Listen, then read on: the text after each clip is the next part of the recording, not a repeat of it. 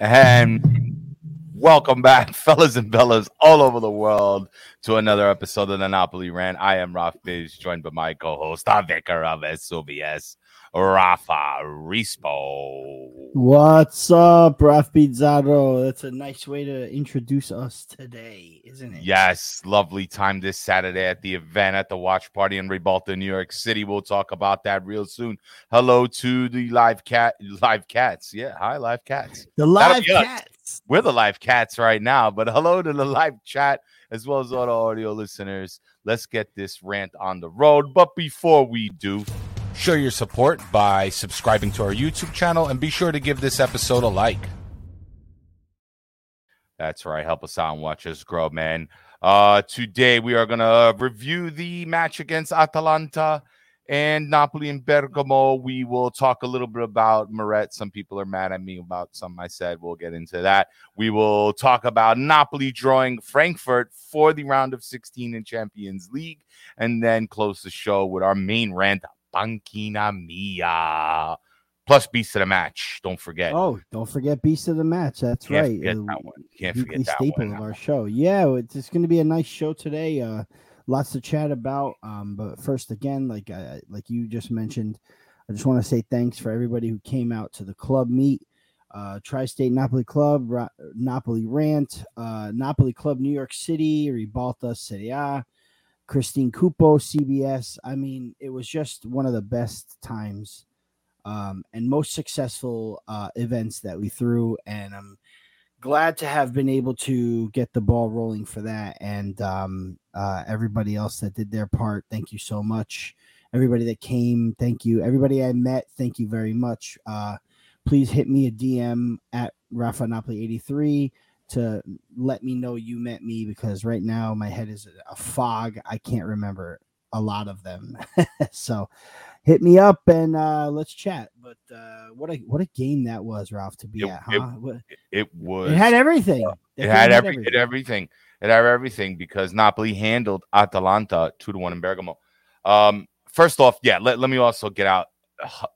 It was a fantastic meet, by the way, at Ribalta. Big shout out to everybody who showed up, everybody who tried to show up or couldn't show up. Everybody that came to the door might have been denied, guys. It was first come, first serve, and it got packed quick. Exceeded my expectations. But we had a great time with the Tri-State Napoli Club, New York City. Napoli Club New York City showed up. Big shout out to Rosario for basically letting us the venue and letting us go wild in there without any reservation, man. It was awesome. Shout out to Christina. She sat on her table, real sweet. Christina Cupo, that's right.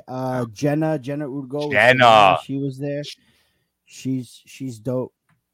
She's so dope. Her and her uncle, and it was her dad and her uncle. It was her dad and her uncle. I feel. Her uncle, yeah. We're Juventini, but we forgive you. We love you. Well, they're Juventini. I'm not going to disclose Jenna's team.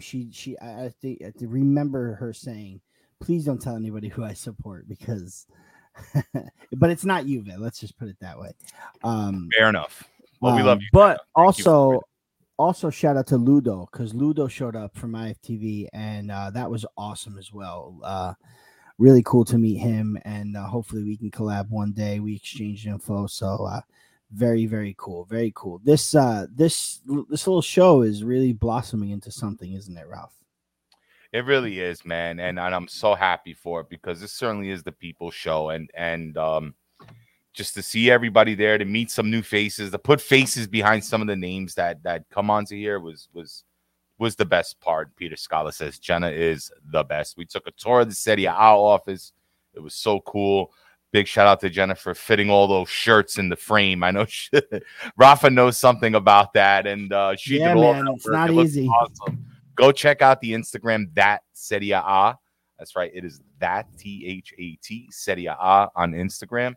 And you can see a bunch of things there, as well as our Instagram at Napoli Rant.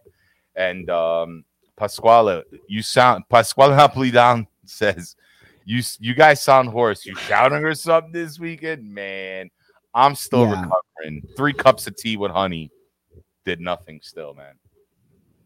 Yeah, it was a rough weekend to recover from. I had the pleasure to hang out with my family that night, Saturday night. We went out in the town, my parents' hometown, and that was a lot of fun. So it was a late night, and then it was a trip back home in the morning early.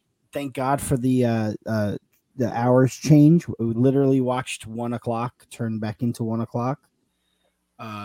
After it got 2:00 turned back to 1:00 is what I meant. So we got a second 1:00 hour. That's when we decided to go home. And it turned out well because I got enough sleep. I drove back up that morning. I had a busy day at work. I had a busy day at work again today, and it's Ralph Pizarro. Full disclosure: 20 minutes before we're supposed to go on, I was snoring on the couch. Allie, Yeah, you were. Allie, wake up! You have your big show, and she made me a cup of coffee. Bella ragazza, I have. I'm telling you, Ali, our honorary studio manager for the Rock. That's right. Brand, by the way. That's right. Forza Paparisco as well, Antonio. Oh yeah, Paparish. My dad was. I'll tell you, my dad. Listen, we got a lot of praise from CBS, from Serie A, from Ribalta, saying that they were impressed. But one thing I have to say is, my dad was thoroughly impressed. He couldn't believe that I was somewhat at the forefront of putting all this stuff together. He looks at me, he's like, "Holy shit, you really do something, huh? Hey, you really do something." Yeah. So that, I'll tell you what, I think all my life I seek validation from my dad because he brought me into this crazy ass Napoli world, and now nobody could take me out of it. So. Thank you, Dad. Appreciate it. And I know he's watching because he's been watching lately. Yeah, he's tuning in. He's a big fan, Antonio Rispo. Yeah. But anyway, yeah. On to the game, guys. Napoli. In Bergamo, Rafa. Another tough game. We saw it was a super hostile crowd. We saw what happened when Elmas scored a couple of bottles on the field. Matteo Bonetti was commenting on the game, and he was mentioning that. But they do strike first. Rafa, I remember the reaction at Ribalta. We were a bit quiet, a bit stunned, but I don't think overall anybody was devastated or too worried. No. I mean, in the beginning, I was going around asking, what do you think of the score? 3-1, 2-1. Frank got it, by the way, 2-1. Frank got it all the way. He did. In Canada. So it seemed as if everybody expected a goal, but nobody expected Napoli to lose. Is that a fair assumption? It's fair. It's fair to say that. I knew it wasn't going to be easy, especially with Kvaratskhelia. Let's talk about the lineup first, though, Ralph. Please. The whole time we're on our way. I can remember we're being on our way to Ribalta from the Serie A studio, which was dope. Again, but talking about how I'm hearing it's going to be Lozano on the left and Politano on the right, which is something that we have not seen a lot of in the time that Napoli has had Lozano and Politano. Something that my buddy Gil at the shop keeps calling for: put Lozano on the left and put Politano on the right. And I thought this could have been the opportunity to do it, but of course, Raspadori made the most sense, didn't he? Yet we get to the front of Ribalta, and as soon as we get there, the lineup hits, and we're standing outside, just kind of waiting for the doors to open and whatever. Now pumped up, ready to go. Pumped up and ready to go. We're like, we're here. There's a crowd of Napoli fans out there waiting. One of them being my buddy Sal, who comes to visit me at the shop every now and then because he has business up by me sometimes. So he showed up and made it there. Thank you, Sal, for that. I will get back to you too, Sal. Give me a few after the show. I'll get back to you, or tomorrow morning. But anyway, we get to the front and it just the lineups come out, and who was it that just said Elmas? Chop got the notification first. Chop got it. Yeah. Elmas. And I said, Elmas what? No. He goes, Elmas is starting on the left. I said, no. No way. Are you kidding me?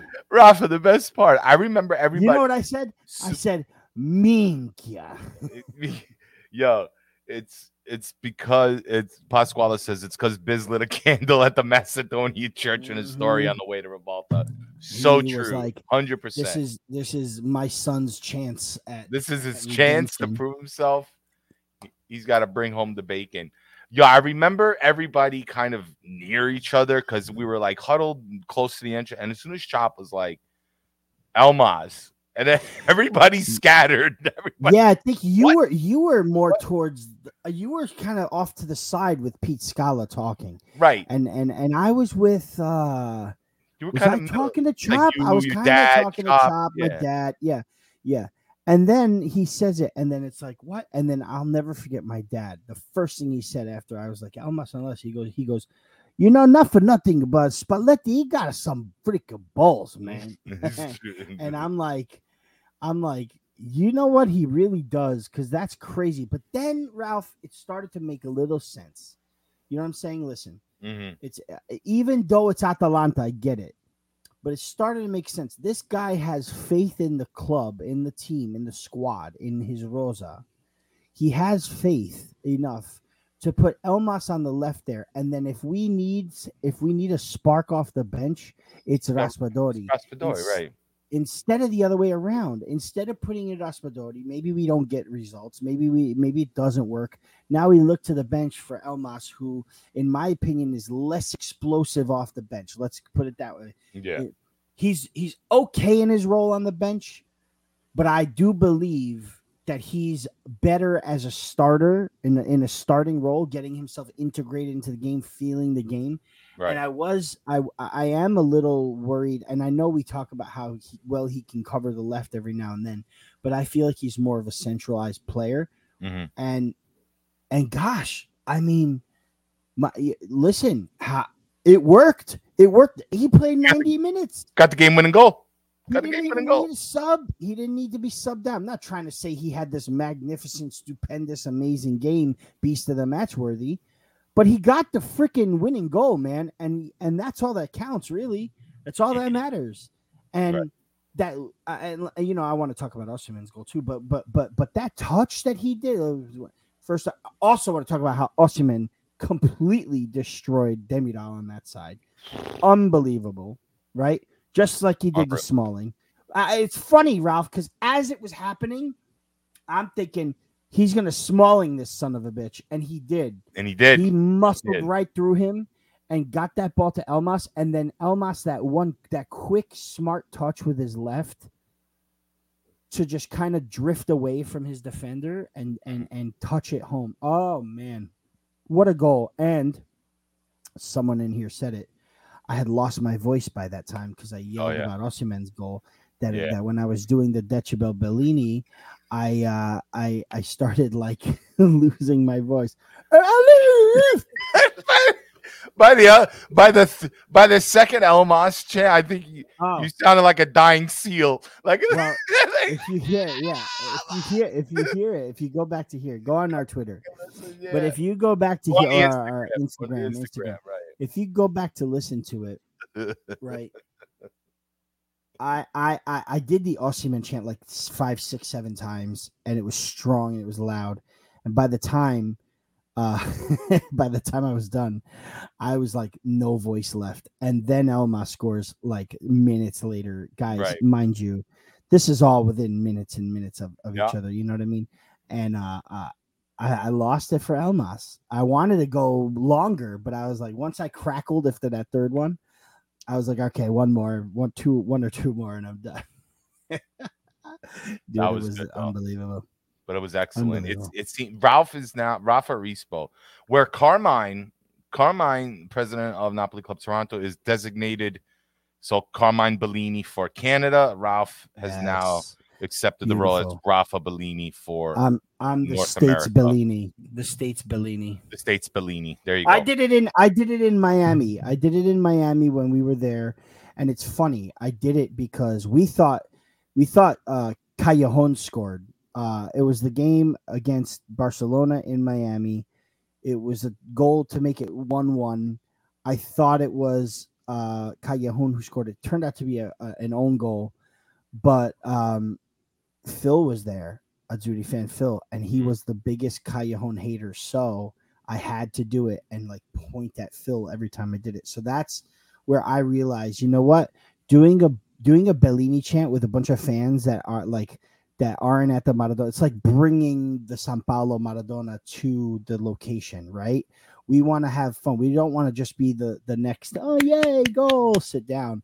We want to freaking experience something. And I'll tell you what, I had someone come to me. Again, it was towards the end of the night. I was taking selfies with everybody. Everybody wants to meet me and take selfies with me. I sound like a celebrity. It's really not like that. It just was like, hey, man, I see you. I watch you on the show. Let's get a picture. Okay, boom, boom, boom, boom. So I just decided to start getting pictures for it. And somebody I took a picture with was like, oh, dude, like we live for your Bellini chants now. And I'm like, oh, man, that's awesome. That's just so cool. You know, it's cool. It's dope. It's so much fun. But the goal came, and yes, Ralph, this is an extremely long-winded way of saying I don't think anybody was that nervous about after when Atalanta got the penalty kick. Lookman buried it, which was a fantastic penalty kick. Yeah, unbelievable penalty. He hit that shit with authority in the top right corner. He did, man, and they showed the angle from behind the net. And you see the ball kind of like when he shoots it, kind of go like it looks like it could go over the bar, but it kind of takes this little dip. Yeah. And it was such a great penalty. Anyway, Osimhen drew that penalty because of the handball in the box, and then makes up for it with the stunning. I mean, Ralph, that ball that Zielinski sent into Osimhen. I mean, I watched it again on slow mo a few times, and just the crispiness and the trajectory of the curve of that ball, how it perfectly went over everyone's head. It was like he literally meant to get that ball over everyone's head to Osimhen. It was like the ball had the target on it already. Like, you know what I mean? Like when you throw a missile, you have the coordinates where it's going to hit. Right. Like the ball had a trajectory to hit. And a destination, a final destination was Osimhen's head. Yeah. Great. And to think how much we hate these short corner kicks, Rafa. But this one in particular, you know, Elmas and Zielinski kind of just going back and forth real quick. Zielinski, I think, you know, he had his eyes on Osimhen outside the box, and he just sprints forward a little bit, and like you said, delivers this perfect cross that feels like there's like a magnet in there to Osimhen's head. And let's talk about the difficulty. I remember Frank was sitting right across from me and was just like, look how he headed the ball. He actually had to come back a little bit with his neck. Like he took a step or two back before he took that jump. Yeah. Even in the air, he was slightly contorted and then had to, but just delivers a pinpoint accurate header. That was these things, they go so unlooked, sometimes so unlooked. But yeah, if I remember, Frank was calling out, and it was just, I was like, man, that was a beauty. And it was the tying goal. Yeah, the game tying goal. Like I said, minutes later, it was Elmas, and that was it in the first half. I mean, the goals came in the first half, no goals in the second half. You know, we fended off some threats by Atalanta. I feel like our attack kind of got a little weaker towards the end of the game, but again, we're playing Atalanta. It's a, you know, second place team. You know, not the offensive team that they used to be, but definitely getting it done on defense. And we penetrated the defense twice, and that's all we needed. We held our ground. Defense did phenomenal job. Oliveira's a monster. Kim is the best defender in the league. Amazing. You know, Juan Jesus does his job back there. Medet was wonderful. Di Lorenzo was wonderful. Like, the team was really, really, like, they had an objective and they took it. They don't have to play beautiful calcio all the time. Like, you might see that beautiful calcio against Empoli, you know? And one of the biggest things about this whole thing, one of the biggest, like, factors of this whole match is Kvaratskhelia was out. So the buzz around the most exciting player in Serie A right now was out of the element of this match. It was not available. So still the match to me delivered as the best match of the weekend. And avanti così, we take 8 points over Atalanta, who for a little while was our biggest threat. And Milan on a very late, very beautiful Giroud goal. Giroud, man, that guy makes you pay. Did you see how he scored that goal, though? That guy makes you pay. Dude, he literally cocked his left foot back. Like in the air, he had his legs in the air and like went boop, with his freaking foot. And what I took from that was after that goal was scored, he took his jersey off. It was already on a yellow, so now he's unavailable for the next match this midweek, which is also pretty big because it's against Cremonese. Not that Cremonese is going to beat Milan, but they play very hard. So maybe without Giroud, you never know. Maybe sneak a draw in there, maybe. But 6 points difference between us and Milan.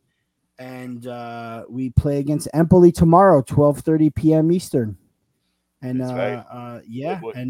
And that's it. And then Empoli and then Udinese at 9 o'clock on Saturday. And then it's off to the World Cup. Rafa, how about we give the beast to the match so we can continue? Because I feel like from the beast to the match, we're going to segue into a couple other things. So Absolutely. For everybody in the chat, I know there was a bunch of you that responded on Twitter. We appreciate it. Mixed bags, but there was one common name that stuck out. I want to know what the live chat thinks. And, of course, everybody on the order, on the replay, please put it in the comments. Let us know what you thought or who you thought was the beast of the match and why. But for the time being, let's show you ours. Here we go, guys.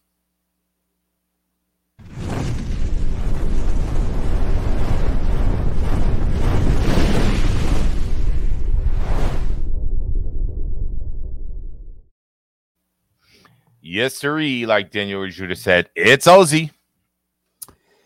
It's Ozzy, and it's.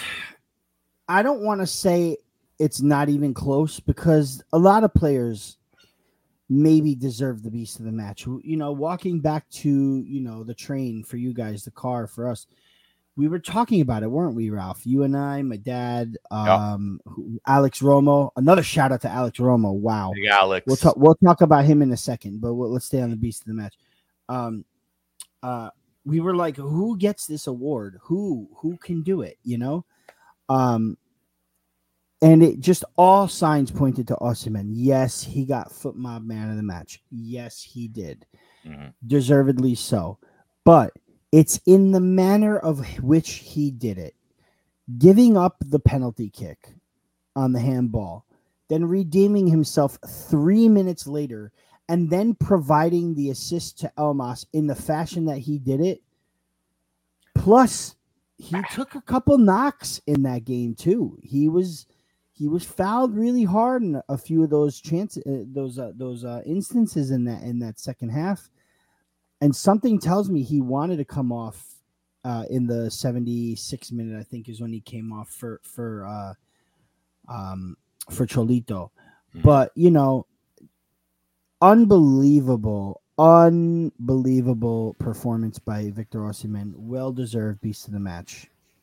Ralph, I'm going to read out a comment to start my side of the story here. It's from Vincenzo Bertillo. He says, Ozzy was hands down the best and only choice. His face after conceding the penalty was so beastly, you just knew he was going to destroy after that. I'm with it. Now, I'm with it. He it was a close. The handball was close. He tried everything he can to get his hand back. Whatever. A handball is a handball. They ended up getting a penalty kick. Lookman buries the ball.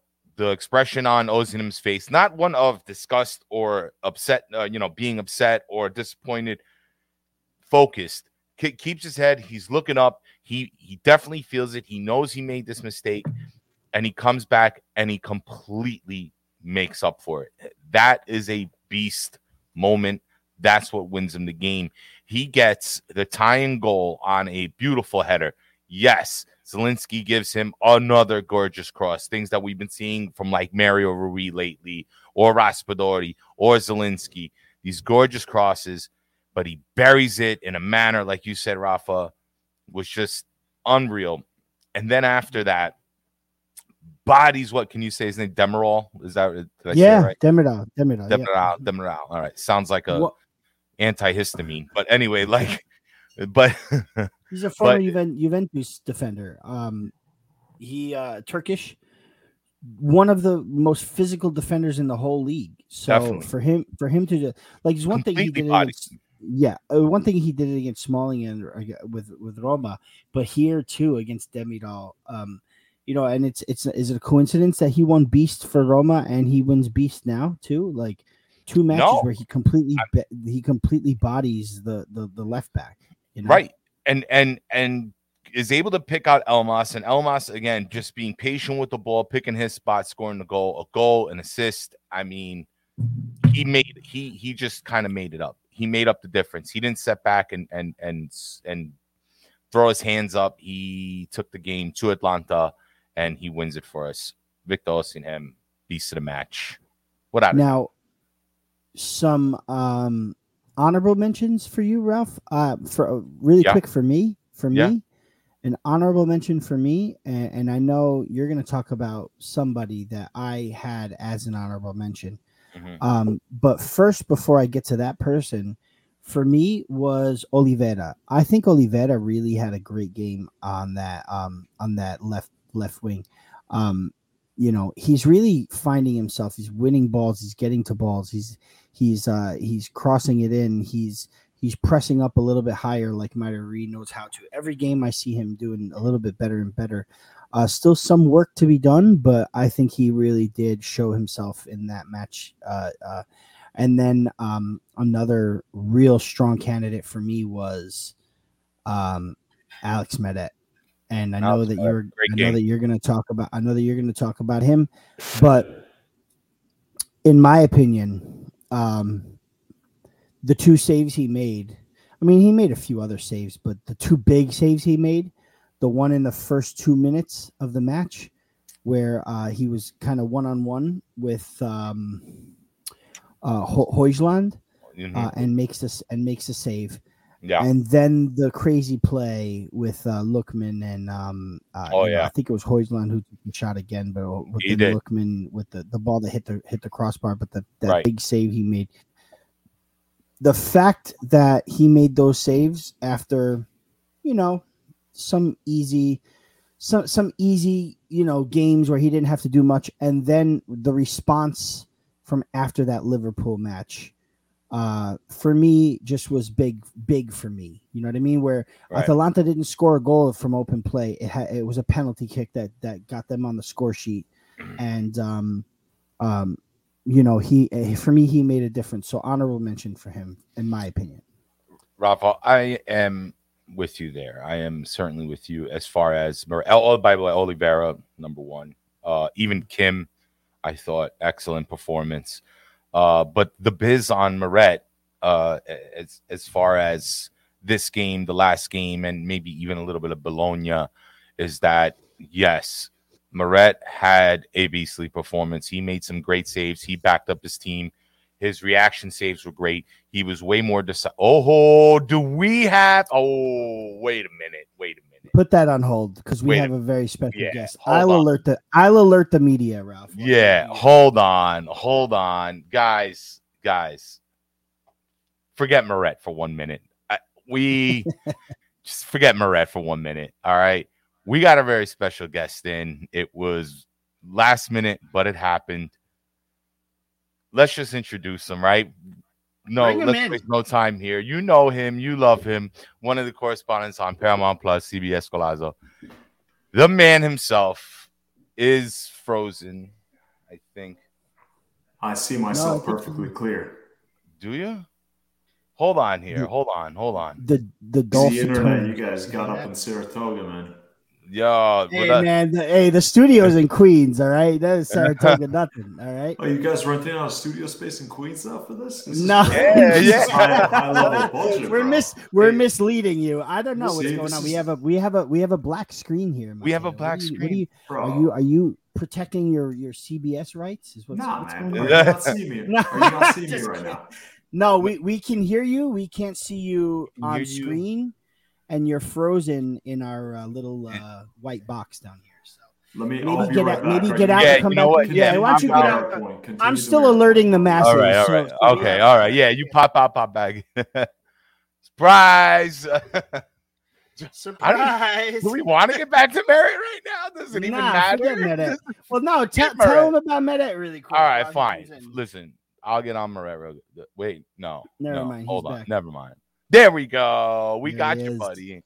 The man himself, Matteo Bonetti. How are you, buddy? What's up, guys? How you doing, Raf and Raf? You guys all right? Always a pleasure to jump on. But you know I've been wanting to do this for the last year, but every Monday I've got, my family. I got to put down the kids. I'm alone with them. They're animals. Bonetti. Man, you guys got a lot of the Napoletani in here, huh? We really do. Listen, family over everything, Matteo. Come on. For sure. I mean, you can see my eyes. Like, look how glazed red they are. Yeah, I never stop because I work Saturday and Sunday, but then the real work starts Monday to Friday. And that's when you're alone with two kids. Yeah. When you've got your partner that's working 5 days a week. And so I'm in dad mode now until Friday. But that's the best mode, brother. That's the best mode, in my opinion. Debatable. It's nice to have time for yourself too, man. It gets to be a lot, especially when you're trying to watch games and you got someone throwing up on you. I'm seeing some questions. Gaetano Solazzo, the first question comes back is when you going to a meet? Look, I would love to go to a Napoli meet because I know we're going to eat the best pizza in the world. I know that we're going to have the best laughs. I've always said it. Napoletani are the funniest people. The taxi rides that I have taken from the train station to wherever else in Napoli, the biggest characters. I had one time a taxista Napoletano who started meowing at me when he was driving in the wrong lane. I was like, what is this guy doing? I was looking at my partner. I was like, what's going on here? And he says, I run the biggest YouTube channel where I meow at people and they think it's a cat. So this is the kind of people that you meet when you're in Napoli in taxis and, on the Traghetto or wherever else you go. No, not the Traghetto, the Aliscafo. To go off to the islands. It's one of my favorite places on earth. And my grandfather, by the way, from Benevento, so Provincia di Napoli. So I could say I'm 25% Napoletano. There certainly are a lot of characters. I think I met that guy who does the sounds. I remember he was in front of the Centro Termini, the central station, doing this, and somebody was telling me, yeah, this guy's famous. He does it all the time. So he is famous. We got lucky. He's got 50,000 subscribers on YouTube. He just meows at people. That's his shtick, and it works. Hey, he's making money from it. He's enjoying life. My uncle from lives in Napoli. He once said to me, he's like, sometimes it's hard to find work in Naples, but other times we just create our own work, and this is like one of those perfect examples of that. I love Naples, man. It's unlike anywhere else I've been in my life. You go down there and you can feel that. To me, it's the city with the most energy, the fans have the most passion, and you guys suffered a long time, right? Because from 95 to 2009, you weren't in any European competitions, you were in the lower leagues, It has been a grind for the people that are our age, millennials, mid-30s, 40s. It's been a while to see this level now, to get this excitement. A lot of us don't remember the Maradona days, sadly. Oh, Matteo, I have a flash. It's behind my eyes, man. I get these flashes of the 86, 87 Scudetto. I mean, literal pictures. And the 89, 90 Scudetto was a little more, I was 7 at that point. So I can remember a lot more of that. One thing I do remember most is celebrating in the Bronx, Arthur Avenue in the Bronx, and taking my uncle's Astro van. My dad driving it and my uncle with one of my cousins on top of the van, driving slowly through the Bronx, waving the Napoli flags, horns beeping, as if Italy won the World Cup. And there were a lot of Napoli fans back then. I don't know where they all went. I always forget how old you are because your beard hides it. You look like you have a Dude, baby face, but it's just the beard covering all the wrinkles. Listen, you can't see all the grays. The grays are here. They're just hiding through. And in here too. I'll be 40 in March, Matteo. I'll be 40 in March. Okay, so you remember the early 90s then. See, I do. My dad was taking me to San Siro from 90 to 93 before I moved to Miami. I was born in 87. And my first memories of the Invincibles, that's what we were watching, the Gulli, Rijkaard, Maldini. Anyway, I don't want to talk about those guys. This is a Napoli show, but I wish I could remember better, those days, because I was a 5-year-old kid. I was looking at I was like staring up at something else when there was the best team, one of the best teams in history, right below. I was an idiot. You're an idiot when you're 5. So what can you expect? You're just a snot-nosed kid, with long hair. Didn't you have long hair? CBS did show the picture. I think you it too. I remember seeing long blonde locks. I was like who's the way Zerbin. That was my look. Zerbin. That was your look. I had the Zerbin look, yeah. I was surprised to see you cut your hair shorter and shaved your beard a little bit on CBS recently, correct? I was going for the Movember thing, but then I thought there's no way I'm going to have this mustache. I wasn't going to my wife said I couldn't sleep in the house if I had the mustache. Yeah. I was getting carded when I was going to buy a bottle of wine, so I was like, I'm growing out the beard again. You were getting carded? Bro, if I shave, I look like legit under 21. I was absolutely getting carded. Man, we're getting the hot takes are coming in now. Cavada is better than Kaká. Wow, that one hurts me. That one hurts me. Whoever said that. They said Cavada's better than Kaká. Za is actually a new. This is kind of a new viewer here from Guatemala. This comment comes all the way from Guatemala. We will see. Wow, that is a scorching hot take right there. Kaká, when he won the Ballon d'Or before the injuries, was one of the best players of the 21st century. Yeah, I'm not saying, Cavada can get to that point. I think Cavada has Ballon d'Or quality in the future. I mean, what does he need to do more? He's going to probably finish with 16, 18 goals, 16, 18 assists. To me, Cavada is already world class. I've already said it on air. And he potentially top 3 worldwide. That's my ceiling for Cavada. I mean, as high as you could possibly go, along the likes of the Mbappes of the world, I think Cavada could get to that level, which is insane when you think that this guy was in the Georgian League 6 months ago. It's, to me, one of the greatest stories in transfer market history, what you guys were able to do for 10 million euro, what Giuntoli was able to do to because let's be honest, and I don't know if you guys have said it, but Lorenzo Insigne was pretty mediocre in open play for 18 months, right? Yeah. It was noticeable. It was very noticeable, yeah. Cavada is so much better, man. So much better in every way. It's also for me, Matteo, and I know that a lot of people like to say, Napoli started this way before. There's a couple seasons where they started, unbeaten, undefeated in 8, unbeaten in 14, whatever. It's such a difference. You can feel it through the television screens at the barbershop, at the house, at the wherever you are at Ribalta, from the studio, I'm sure too. You can feel the difference in the air just projecting from the screen. What's going on at the Maradona, because a lot of it to me wasn't just Insigne's down, decline. Where, don't get me wrong, I still appreciated his game even last season.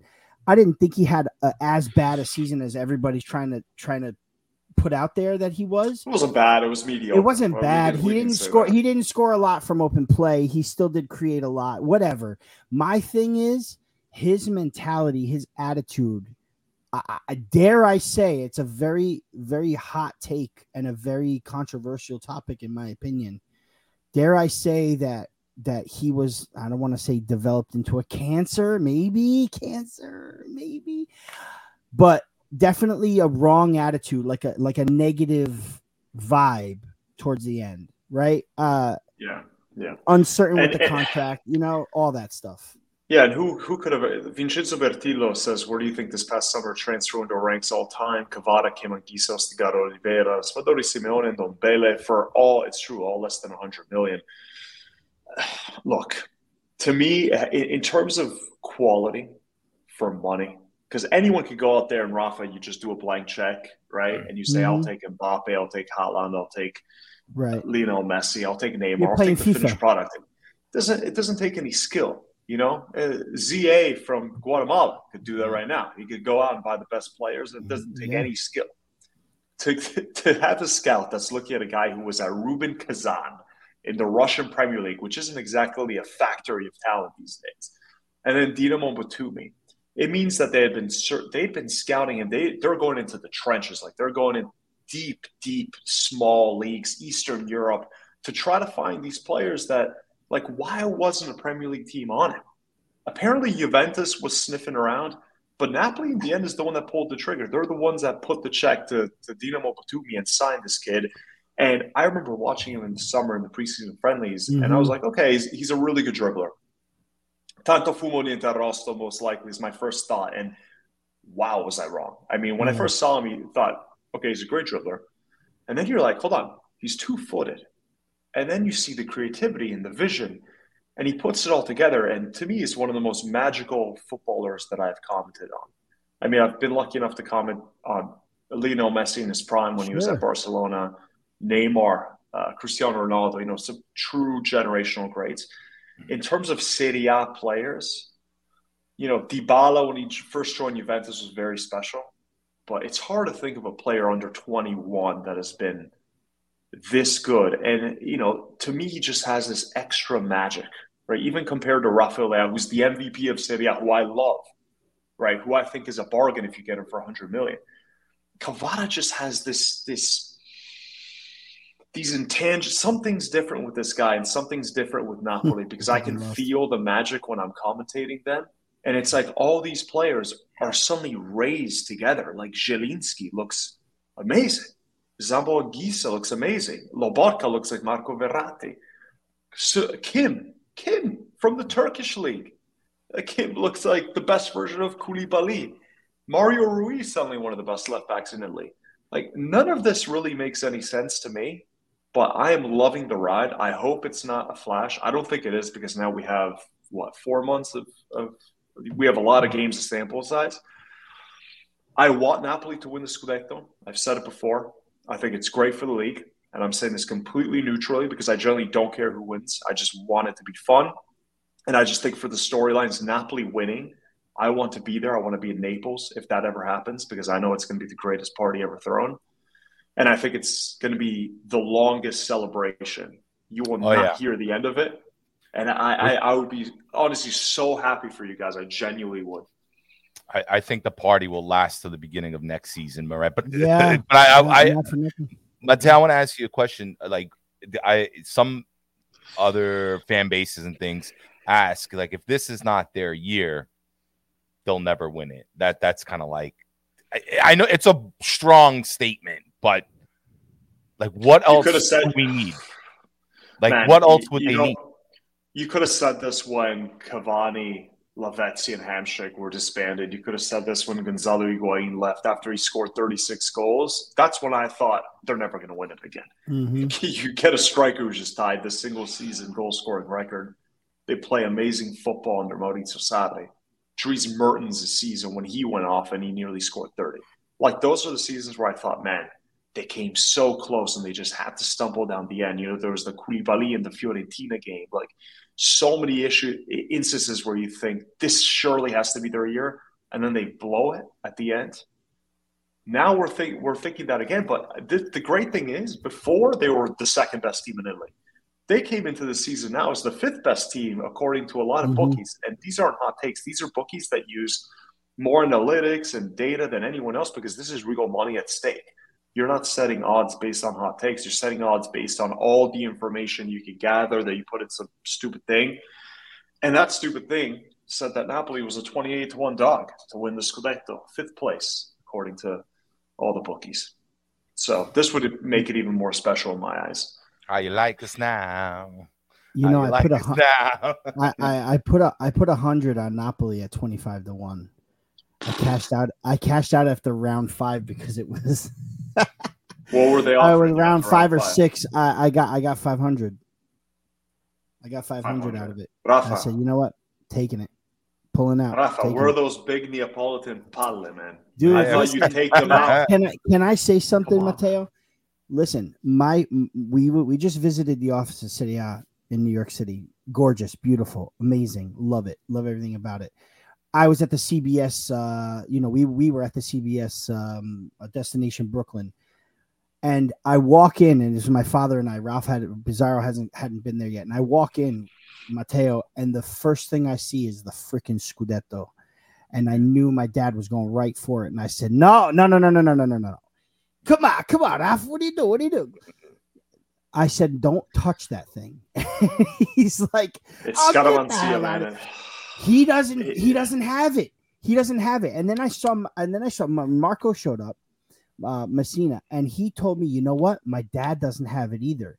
Like, I don't know what it is, but because when he told me a story about how when he was younger, he wanted to use the same shin guards, and like he was outgrowing it or whatever because he won with them, and he goes, that's stupid, you put new shin guards on, you're still the same player, don't listen to that. And he goes, from then on he didn't care about the Scaramanzia. You know what I mean? I can't do it.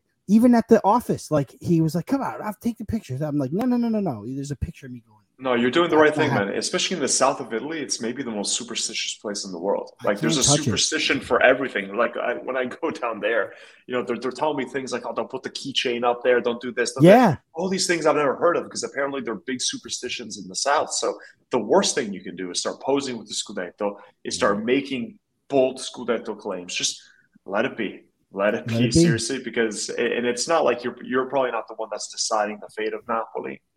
We all think we're deciding it based on our own Scaramanzia, but just let it be. The last thing you want to do is take a photo with the Scudetto, because that will be thrown back in your beard. It's gonna live in there. We can eat from it. That's what's gonna happen for sure. Everybody's been on this kind of hands-off stance this season. Like, whatever happens. If we're underdogs, we're underdogs. Fine. But everybody's kind of like not hyping anything up, just kind of enjoying the ride, it seems, and might be a good technique. It just aren't they the favorites now, though? Like, they have to be now. I'd be curious to see what the odds are now, because who else has been as convincing as Napoli? Inter have been up and down, no idea what you're going to get. Juventus play awful until then. They have one half like they did second half against Inter, which is very unlike them. Milan. The best case for Milan is that they're second and they've had a massive injury crisis. So in January, Magnan comes back. Like, Milan, I think, has by far the best shot out of all the other teams. And that's like glass half full, is that Milan's still within a game. And Napoli have played almost as perfect as you can be for the first few months of the season. I'm curious to see now with the Champions League, though, like playing every 3 days, and then you have the shortened season because of the World Cup, which is this stupid World Cup in December. So I hope that depth doesn't become a factor, but Napoli's well equipped, man. That's the thing. They're well equipped now. Look at that, minus 140. Who's taking those odds out? All these Napolitani here in the chat, they're all sitting on plus 14, 14 to 1, 20 to 1, all these nonsense odds, man. That's right. I use FanDuel. It's minus 180 on FanDuel. Craziness. And you said it yourself. We have the depth. Going back to what you said about the years prior, with Cavani and then with Higuain and all those teams, we always could go back to what did we miss? What were we missing? And we could identify what was missing. Like, for me, Sarri, we talked about this before though, Matteo. For me, Sarri had no plan B, no bench, no. He used the same guys. He never rotated. They were overtired. He put on Elmas every game, and who was that guy? Rogue. He put in Rogue, Marco Rogue, every single game. Yeah.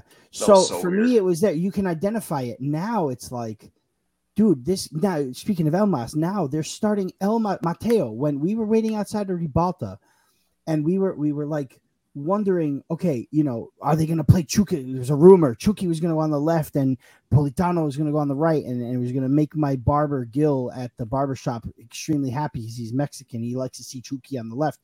And then, the obvious Raspadori. And when one of our guys announced, oh my gosh, it's Elmas, we're standing there with our hands in our heads like, what is going on here? This is Atalanta. We got to win this game.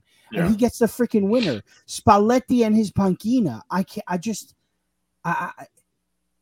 You think he's going to do something to screw something up? And it's funny because we were with Christina Cupo, and she had made that comment on the podcast a couple of weeks ago, where if Napoli have one weakness, it might be Spalletti. She sort of doubled down it at the party, but she explained why she said that, and it makes a little bit of sense. But so you think to yourself, somewhere down the line, Spalletti's going to do something to mess things up. But he's been a genius with balls the size of grapefruits. Never mind Neapolitan balls. I didn't agree with that. I didn't agree with that. I think Spalletti's overachieved wherever he's gone. I mean, I remember his Roma. You know, look at what he's had and what he's been able to create. He's one of the great attacking minds, I think, out of Italian managers in this century. Honestly, I'm super high on Spalletti. I've always been high on Spalletti. I like that question from Vincenzo Bertillo. Can you put that up in the lower third? Sure. That was a good one. Other than Cavada, which Napoli players impressed you the most? I think a lot of people would say Seaman, right? And you'd be fair to say the guy has had such bad luck. I mean, the fractured orbital. I watch tons of UFC, guys. It's my favorite sport. It really is. I watch every fight every Saturday. When I saw Seaman's cheek, it was like he had been in a heavyweight 5-round main event. I mean, that thing was indented. And I was saying, this guy cannot get a break. Every season he's injured and he misses 2 or 3 months. He's world-class to me. Him and Cavada are world-class. So the player that's impressed me the most other than Cavada is not a Seaman, because I knew he was that good. I know that when he's healthy, the player he is. It has to be Kim, right? Oh, yeah. You could go Mario Rui, but Kim is another guy, man. Kim was signed from the Turkish Super League, man. Like, again, for very little money. And he's got pace. He's got aggression. He's got great aerial ability. He reads the game well. He's a good man marker. I have this program called Y Scout. It's what a lot of teams use, a lot of scouts use. And it's like a YouTube highlight on steroids. You go there and you put in any player's name and you can see every touch they've ever had in their career. So it's a great way to get to know a player well for commentary and stuff. So when they signed Kim Min-jae, I was like, I've never seen this guy. I don't watch Turkish league. So I went in and I watched like all of his moments in various big derbies in Istanbul, whatever. And I was like, this is Koulibaly 2.0.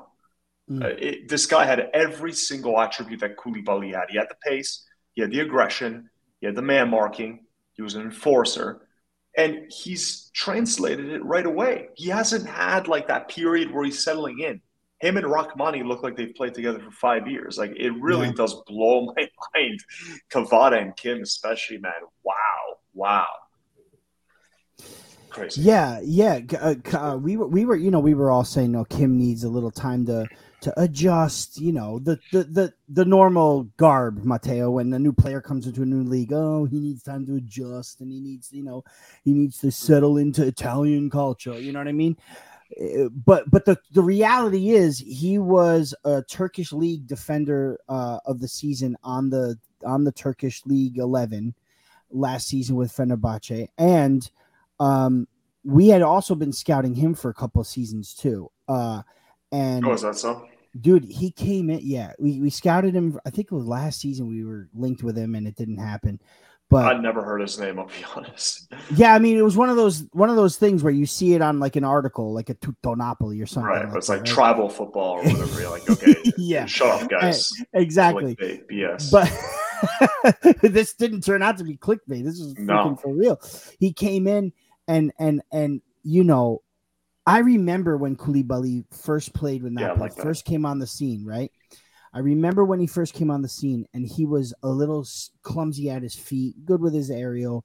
He did get a goal against Palermo, like match 3, but he struggled to adapt just a little bit. Like him and Benitez, they got along, but they weren't vibing. It wasn't until Sarri, about 2, 3, 4 years in, he became Koulibaly, who we know, the top 3 center back in the whole world. He was raw that first season. Remember how he was very raw. He was very raw. Yeah, absolutely. Then Kim comes in, and Kim looks like year 4 Koulibaly, and right away, and it's like, man, we really did forget Koulibaly. Like, we forgot him. Never gonna forget him. Question for you two and the people in the chat too, chime in. What's your take so far on Ndombele? Because I've got a story for you on that too. Okay, Ndombele for me is I was always very excited that he came in because I know that he was really instrumental in that Lyon team.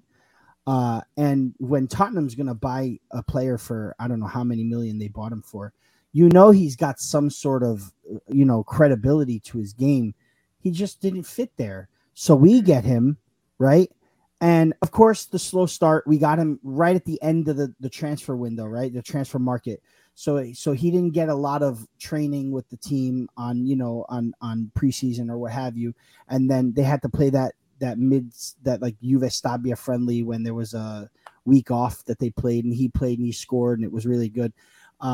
But progressively, more and more and more, he's getting his 90 minutes in, because I remember at CBS as well. So we were sandwiched. Remember this, Ralph? We were sandwiched in between Liverpool fans on our right and Tottenham fans on our left, watching their games. And I will never forget these sets of. If you saw the coverage, it was the same guys who held up the sign saying, "Where's Arsenal? What time does Arsenal start?" And ball busting Thierry Henry. And they came to me with Napoli stuff. Yeah, Napoli. How's Ndombele doing for you? How's his 30 minutes doing? And I'm like, actually, he played 85 the other day, and he got a couple. He got a couple goals in the Champions League. So how about that? He played 90 minutes that game. And I turned to them as they just got scored on by one of their former players for Sporting. I said, "Yo, and Ndombele just hit the crossbar." Oh, he's playing 90. What's up with you? I love him. So the reason why I asked is because when I was at beIN Sports down in Miami, we had the Ligue 1 rights, and me and Andres Cordero commentated Ligue 1 as much as we commentated Serie A. Right. So I remember I did all of his games in his last season at Lyon and the ones before that, but at Lyon especially. I remember saying it. We said it every week. He was like one of the players we talk about the most because he looked insane. Like, this guy, box to box, incredible technical ability, hard to dispossess, rocket of a shot from distance, a bit of creativity. He was like, trying to think of maybe like a Yaya Touré, I think is a pretty good example of like a player that I thought, okay, this is the potential here. So when Tottenham signed him, I remember I went on Twitter. I'm like, hey, Tottenham fans, I've been covering him. This kid's going to be amazing. And then apparently he's got some issues off the pitch, a little bit of laziness, doesn't train as hard as you'd want. Definitely not a Conte type player. So is it just a case that it was wrong team, wrong time? Is it something deeper with him? Is it just a maturity thing? This is the biggest question I have, because in terms of his skill, there's no questions.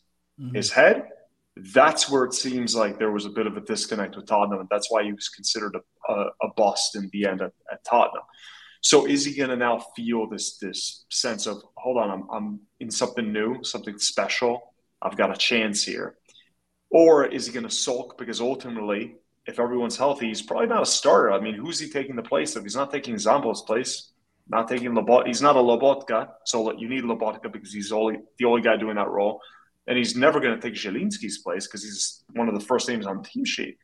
So I'm curious to see more mentally how the second half affects him. My hope is that there's enough games to go around. He'll get his chances. He'll stay happy. He'll be motivated because the talent's there. So he's one of the more interesting transfers, I think, from the summer in terms of what I'm looking forward to seeing in the second half. I wonder if it's the good old Southern hospitality from Napoli that can kind of get him back into his game, because atmosphere. I mean, he won Beast of the Match with us against Rangers, where he comes in off the bench and just completely. And he played 7 minutes. He played 7 minutes in that game in Glasgow, and he comes in, he gets a goal. He almost scored another goal. I think what did he get assist too in that game?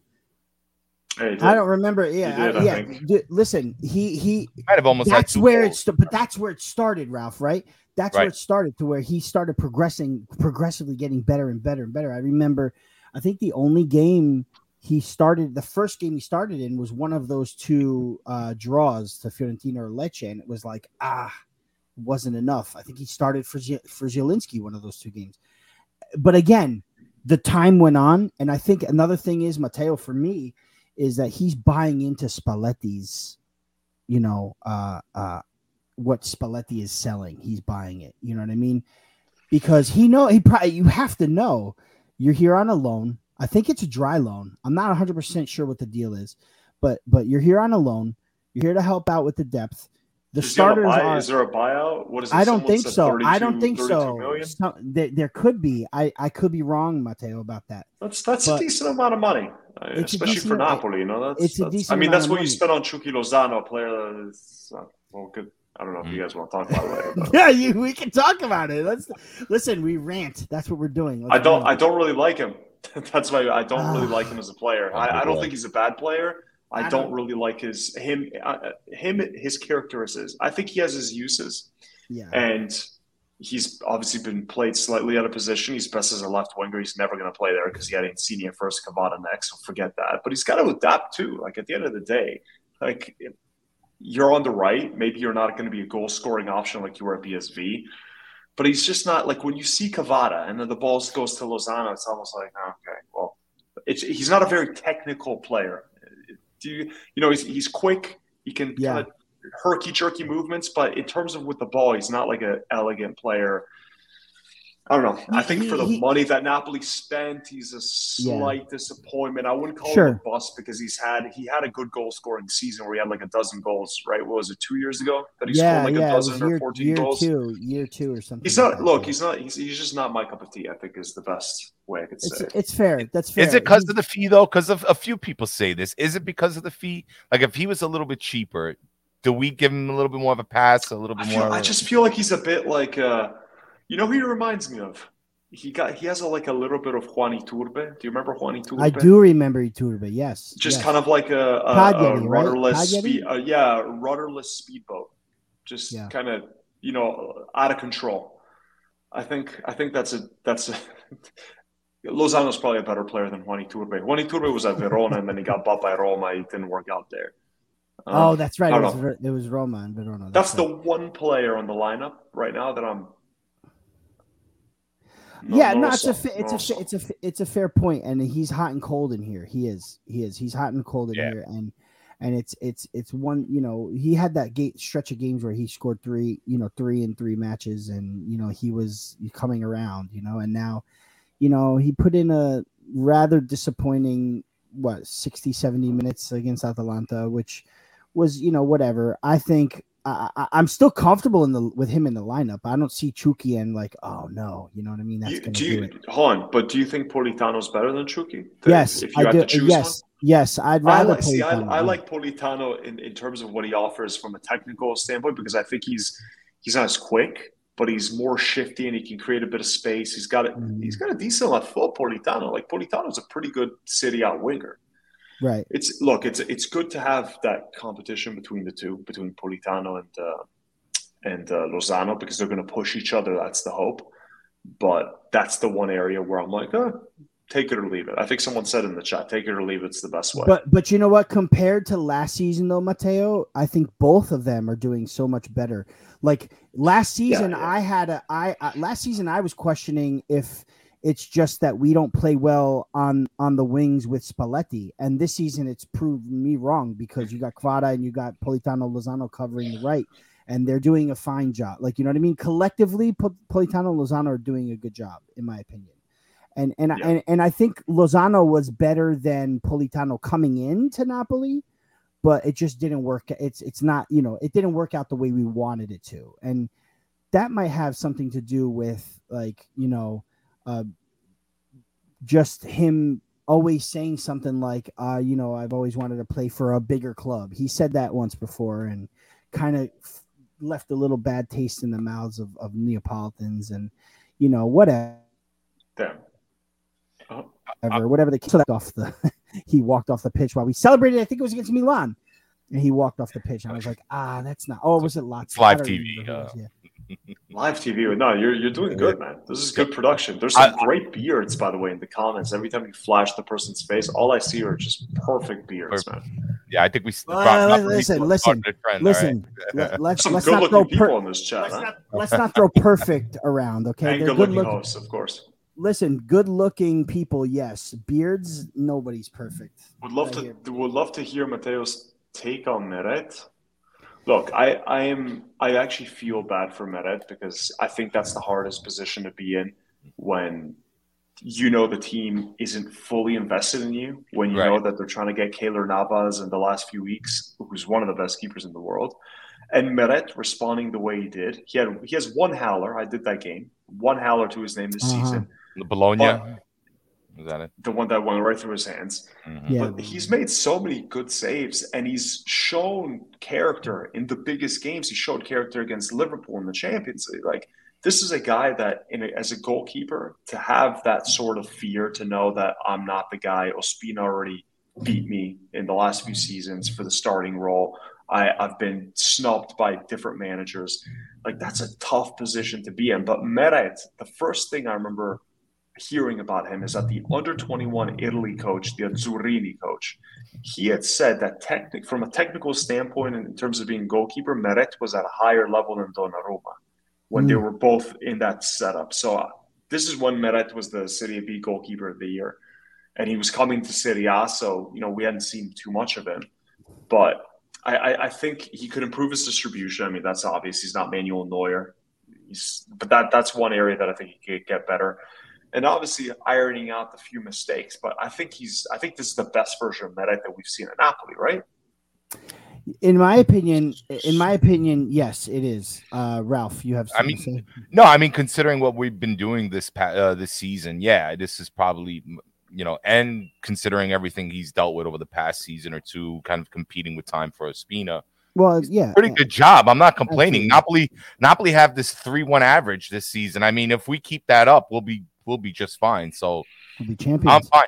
I was questioning. I caught some slack, Matteo, because I was questioning some of his save selections. He seemed to be a little bit, indecisive with that howler from Bologna. I saw it again, even though it was kind of point blank range, a hard shot coming low in the Champions League versus Liverpool. That first goal that he gave up, it just. I had said that I don't think he was fully confident in some of his save selections. That's something that I want to see him improve on, but the thing with Meret that's tough is that there's so many damn good keepers in the league. Even keepers that aren't household names. Like, look at Guglielmo Vicario of Empoli is amazing.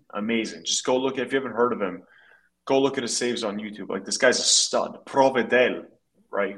Who was at Spezia last season? And he went to Lazio. And then he went to Lazio as the backup, and he's put the guy who's supposed to be the starter on the bench because he got red carded in the 6th minute of the first game. There's a lot of good keepers in this league, so when you make a mistake, it's even more glaring because you're used to such goalkeeping play across the board, even with the small provincial teams. Did you see? You saw the Milan game, I'm assuming, Milan Spezia. Who's it? Dragowski? Yeah. Is that Spezia's keeper now? Dragowski, right? Is it Dragowski? Yes. Or is it? Or Skorupski? Yeah. Not Skorupski, right? Why am I blanking? It happens to me all the time. Anyway, whoever the heck it was, what a performance in the first half. Actually, today, watching back the Napoli match because we're at the club meet, we're mingling and talking and watching and eating and video taping and editing, and it got frustrating. So Ralph and I always go back and watch again to study or whatever. Right. So Dragowski. So I'm watching and I'm cutting, and then it goes right to the Milan Spezia game, and I start watching the first half of that as I'm working. And every time I look around, Dragowski's doing another save with his feet or another crazy save. He had a great first half. So I get that, man. Serie A goalkeepers I would put them up against any league's goalkeepers in the whole world. Our coaches and our goalkeepers, man, we just produce so many of them. And it's always been that way. It's always been that way. Yeah. Yeah. So, someone before said that Pauly's such a great Pauly. Dude, I'm blanking on even the names. Politano, man. Politano. Just guys, tell anyone who doesn't have kids. This is what happens when you're up at 5 and you're dealing with 2 kids. All right. One of them who has a broken leg. It's just crazy. You start forgetting things. You start blanking. I saw that. Pauly. Why was I thinking of Andrea Pauly? Andrea Poli. Your mind just stops working. At least it happens here, and it doesn't happen when I'm on commentary. Because the difference is when I'm on commentary, I slept well. I got 8 hours in the hotel. Yeah. Here it's different. Here I'm just like a discount store version of myself. But it's cool because we get the real Matteo Politano. Yeah, man. I called you Politano. See, bro. Same with Bro, you, I man. got the Same kids with you. too. Trust me, and the business and all that. Trust me, I know. You got the kids. I got time. Let's do one more question, man. I want to do something about I got the family that just rolled in. Listen, let's take this last question. We'll get out and we'll all get out together because we're past the hour mark up. And I want to hear your thoughts about it from our boy Mo Salah. Matteo, do you think Napoli can make a genuine noise in the UCL? Great question. Absolutely, yes. I would not be shocked if they can go to the semifinal. I think they got a great draw in the round of 16. On their day, who wants to play Napoli, man? Because they have nothing to lose. Manchester City, PSG, all these teams. First of all, there might be a scenario in which PSG and Liverpool get knocked down in the round of 16 because they have hellish matchups. And if that happens, that already knocks out, two of the supposed 4 best teams in the world. So that bodes really well for the Italians. Napoli on their day, what they did to Liverpool at home, if they can play like that, who wants to play them? Real Madrid, Bayern Munich, PSG, Manchester City. Who wants to play them? Manchester City, Napoli might be the most entertaining game. Oh, man, can you imagine? Pep Guardiola is going to be frothing at the mouth, thinking of how fun this game, because he appreciates attacking managers. He appreciated, remember the City game against Sarri that he said how much he loved playing against Sarri? I do. That's my dream matchup for Napoli. I maybe could they pull a Leicester, and can you imagine they win the whole thing? That they win the Champions League before they win the Scudetto? Like, this is insane. What can I say? But why not, man? This is the magic of Champions League. When you've got a team like this, you're allowed to dream. You're not crazy. It's 7 more matches. Crazier things. I've seen crazier things in my lifetime happen. So why not? Like, why can't it happen to Napoli? Put it this way. It's 7 more matches in which you only really need 4 more wins. Let's put it that way.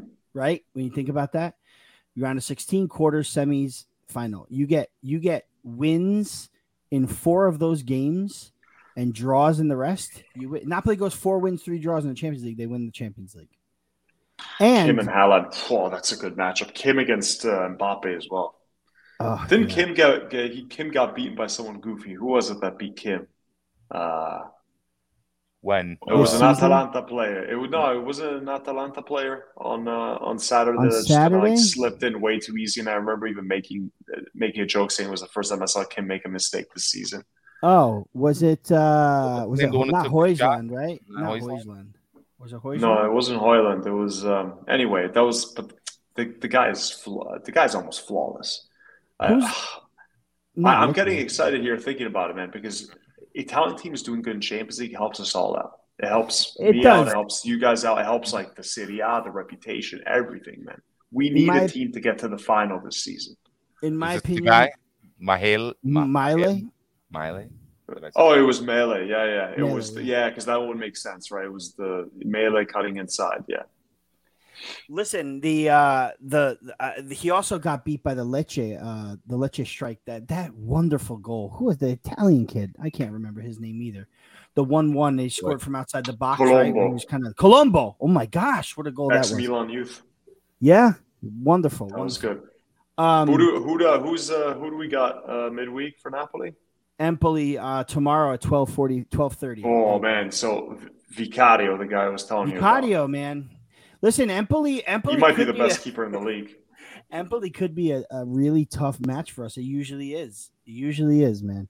Yeah, we're not doing coverage on it. That's why we're doing at Wednesday all this coverage. week. This mid. No, we're only doing Wednesday, and then we're in Saturday and Sunday. I think the idea was.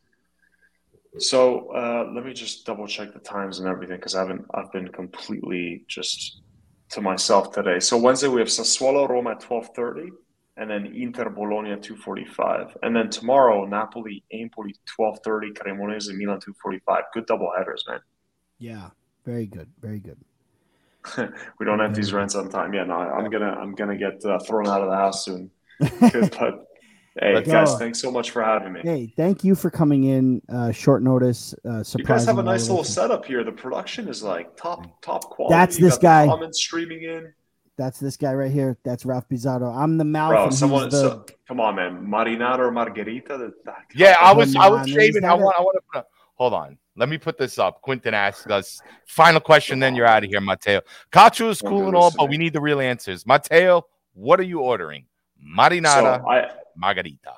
Bro, I live right now in northern Connecticut. I'm like 10 minutes from Mass, but I'm in the middle of nowhere. We only have one real Neapolitan pizzeria. The guy who owns it worked in Napoli. He went there on like an apprenticeship, so he knows what he's doing. He gets all the bufala cheese, the real Marzano tomatoes, everything. It's amazing. I drive an hour round trip to pick up a simple bufala margherita. Don't need anything else. Don't want any toppings. I just want the three ingredients. That's it, the duck. The duck. That's when you know it's legit. That's when you know it, bro. Listen, that's all you need. You don't need anything else. That's all you need. Cheese crusts or any nonsense like that. I had the first time I've been inside Ribalta and ate was on Saturday, and when it's good, Ribalta. When I ordered a margarita and he asked me duck, I said duck. I shivered, bro. I'm telling you, I shivered. I was like, okay, yes, duck, let's go. Let's do it. Patatina and Wursta. I could use some patatina right now. The only thing I have here are animal crackers from my son left on the thing. How is your son doing? Serie B baby. Serie B baby. He's 1.5. He broke his tibia 2 weeks ago, and now he's got a massive blister from the calf. So he's just going through the ring right now. But the kid's walking, man. These kids are insane. They walk on it's a closed fracture, so he's just walking.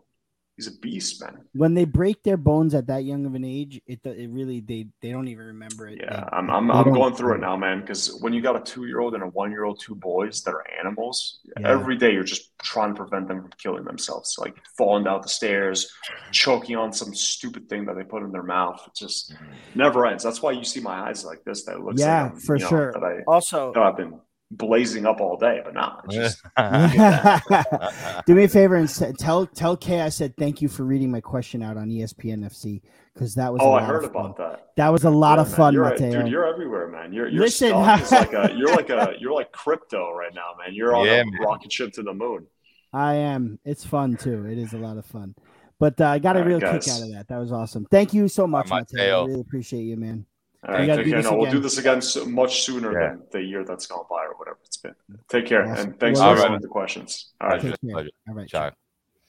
There he was. Thank you, Matteo Bonetti, for stopping by. We gave Matteo Bonetti the Neapolitan goodbye. Yeah, hard body on that one. I think we were saying bye to him for like 25 minutes. He was saying bye to us for 25 minutes. Yeah. But that was awesome, man. Thanks again. Let's get a Forza Napoli going. In the chat, guys, we're gonna get out of here. Alpha. It was exciting. I mean, that was dope. I think the Calcio gods just didn't want us to talk. Didn't want me to talk about Meret, and that, you know what, and that's fine. At the end of the day, guys, whatever I said. But I appreciate Alex Meret. I'm glad he stayed. I'm glad he's doing well. I hope he does well for the remainder of the season and his career in Napoli. But listen, all I'm going to say is it's okay to criticize your players, no matter where they come from, no matter what nationality they are, no matter how they play great one week and they don't the next. It's okay to criticize your players. Not everybody's going to have an awesome game every day, you know? And to Meret's To be fair to Meret against Liverpool, he was good. It's just those 2 shots were very difficult. But a keeper of high quality should be able to withstand. I mean, listen, not that there was anything on the line either. So it's really like I go here and then I go here. I go here and then I go here. At the end of the day, who cares? We won the group, right? But the question should be asked. You know what I mean? He redeemed himself again. Someone in here said it. It seems like when Meret has a howler or a bad match, he rebounds with a good match the next match. And that's good because that's an indication that the whole team is doing that. Right, Ralph? The whole team responds to a not-so-good match with a win. and that's big. Yeah. Yeah, definitely. It's just a small, even if it's considered nitpicking, which somebody said, and maybe it is. Maybe the nitpicking is a form of a compliment. You know, it's not like it's so bad that it's so obvious that you actually have to dig in and look at some of the nitty gritties to find out maybe what's wrong or what's maybe something he can improve on. So, but at the end of the day, nobody's here with pitchforks and torches ready to burn down this guy's house and excommunicate on an Napoli. He was beat to the match for Sassuolo. A decision and a consideration today, right? A consideration today, and if it wasn't for what Ozzy did, because Ozzy did was absolutely beastly, Meret probably would have won. So there's no hate here. Maybe being critical, yes, but there's no hate. I don't think he was responsible for anything in that Champions League game. I'm just making sure he's the guy, and so far so good. But let's see how the rest of the season fares out. All right, but Rafa, great show. Big thank you to everybody in the chat. Again, be sure to please leave a like, comment, share, subscribe. Tell a friend to subscribe, guys. We need you to grow, and everybody's doing a fantastic job. So thank you again, Rafa. Forza Napoli sempre, man. Forza Napoli sempre. Don't forget, tomorrow, Napoli-Empoli. Get in 12:30 Eastern. Oh, word. I'll probably be the watch party in the Discord, yeah. If you're near the city and you need a place to watch the match, go to Ribalta. They open at 12 every day, and they have every match on. Right? Go do it. Go do it. Yes, sir. So then, guys, Forza Napoli sempre. Ciao, ciao. Until next time. Ciao, ciao, ciao.